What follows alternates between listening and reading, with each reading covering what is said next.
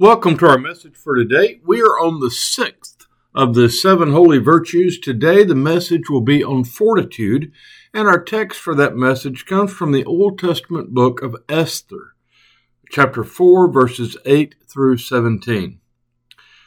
Mordecai also gave him a copy of the written decree issued in Susa for their destruction, that he might show it to Esther, explain it to her, and charge her to go to the king to make supplication to him and entreat him for her people. Hathach went out and told Esther what Mordecai had said. Then Esther spoke to Hathach and gave him a message for Mordecai, saying, "All the king's servants and the people of the king's provinces know that if any man or woman goes to the king inside the inner court without being called, there is one law. All alike are to be put to death. Only if the king holds out the golden scepter to someone may that person live. I myself have not been called to come into the king for 30 days. When they told Mordecai what Esther had said, Mordecai told them to reply to Esther, "Do not think that in the king's palace you will escape any more than all the other Jews. For if you keep silence at such a time as this, relief and deliverance will rise for the Jews from another quarter, but you and your father's family will perish.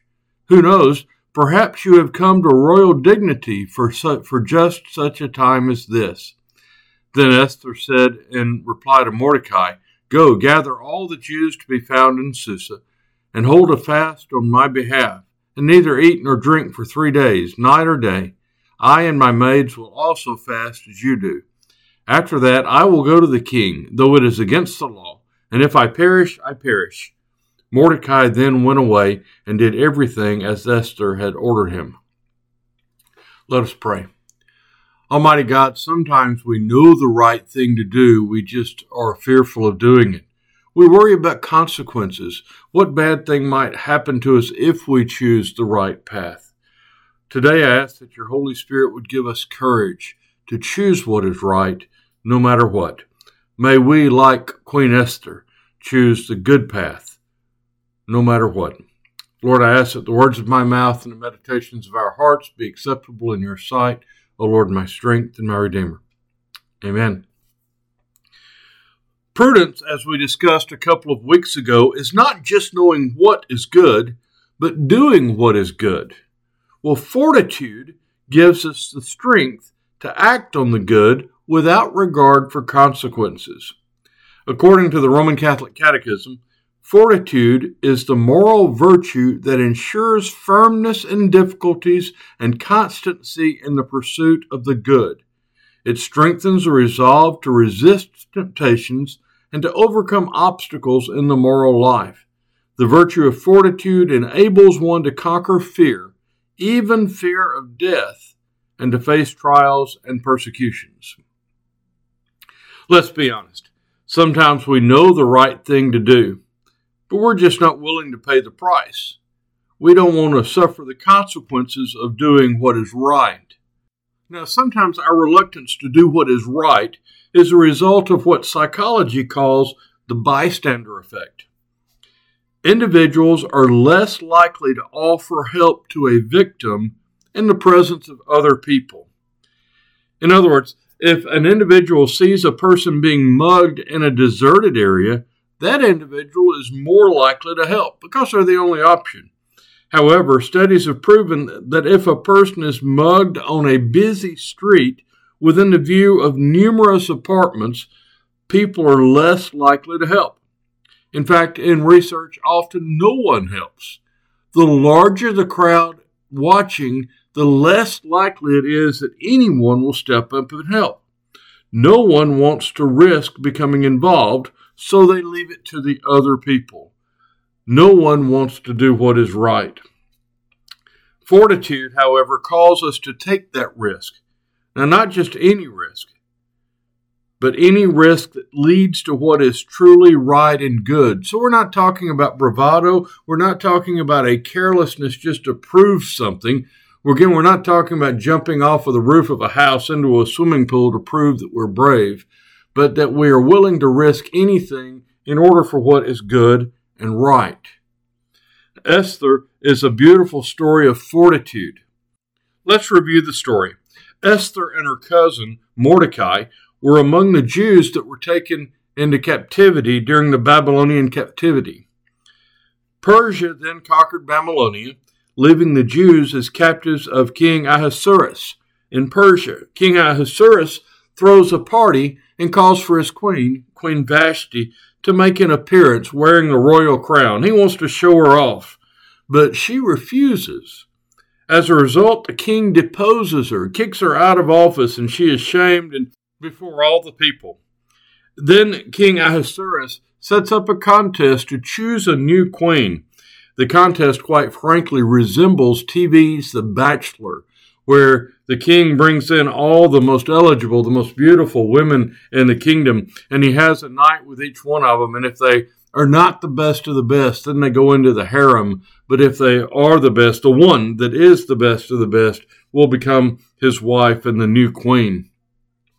Well, during that contest, the king actually chooses Esther, the former captive, the Jew that was taken from Jerusalem, and elevates her to be queen of Persia. A captive Jewish woman becomes queen of Persia. Around the same time, the king elevates a man named Haman to be one of his top officers of the country and orders that everyone should bow to Haman. But one day, Haman passes by Mordecai, and Mordecai has a choice. He can do the easy thing, bow to Haman, and keep the peace. Or Mordecai can choose the right thing.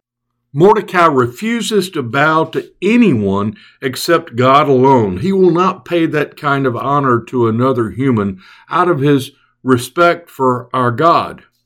Well, Haman is insulted by Mordecai's fortitude and crafts a plot to exterminate all of the Jews by hanging. Mordecai's act of fortitude threatens all the Jews. Like we said, sometimes doing the right thing is dangerous, and maybe not just dangerous for ourselves, but for those around us. So Mordecai's act of fortitude has actually risked all of the Jews, and yet he doesn't waver. He stays with his commitment. Upon discovering the plot to kill the Jews, Mordecai approaches his cousin, Queen Esther, and asks her to talk with the king about the situation. Now that's a big ask. Going to the king without being called is punishable by death. Esther faces a very real and present danger. And yet Mordecai encouraged her to have fortitude. Perhaps you are queen just for such a time as this. And so Esther agrees, and she risks her life to save her people. She risked dying before the king by approaching him in order to save her people. And in fact, the king spares her, and when he learns of the request, when he learns of Haman's treachery, the king decides that Haman will be hanged on his own gallows, the very gallows that were intended for the Jews. Fortitude, facing your fears, even fear of death, to do what is right and good and holy. The need is great in our time for Christ followers with fortitude. We cast our ballots for the candidate we believe will lower our gas prices and increase our 401ks, without regard for policies that will affect the poor or refugees or the marginalized, or how it will affect equal rights for women. People in our time are reluctant to risk our wallets or our retirements for what is right. Can we really imagine that we would lay down our lives for what is good? A while back, I had the opportunity to sign a letter asking for the conference to do what was right, knowing that my request might offend my boss. I'll confess I was torn over whether or not to add my signature. But finally, as I prayerfully considered it, I discovered that my only reason for not signing the document was fear of impact on my career. The document was good and it was valid and it was the right thing. The only reason I had to fear is that signing it might hurt my career. So I had no reason not to sign. I added my signature, and it did attract some negative attention. But I am happy that I was able to make that stand with God's help. I've not always been quite so brave. Melissa and I were walking in New Orleans one night when she saw a couple of drunk women dragging a homeless guy into the street just to have some fun. I confess I didn't want to get involved. It might cost too much. The bystander effect is real. But Melissa stepped in and put a stop to it. She stopped the two women from messing with the homeless gentleman. That's fortitude, the strength to do what is right, even if it's dangerous. I'm reminded recently of Rick Warren, who took a stand for women in ministry at Saddleback. After going through most of his career embracing his denomination's view on the ordination of women, he finally took a step back and looked at the reality of it, looked at the scriptural background for it, and openly affirmed the ordination of women. For his act of fortitude, he and his church were kicked out of his denomination. You see, sometimes our problem is not that we don't know what is right. It's having the fortitude to do what is right.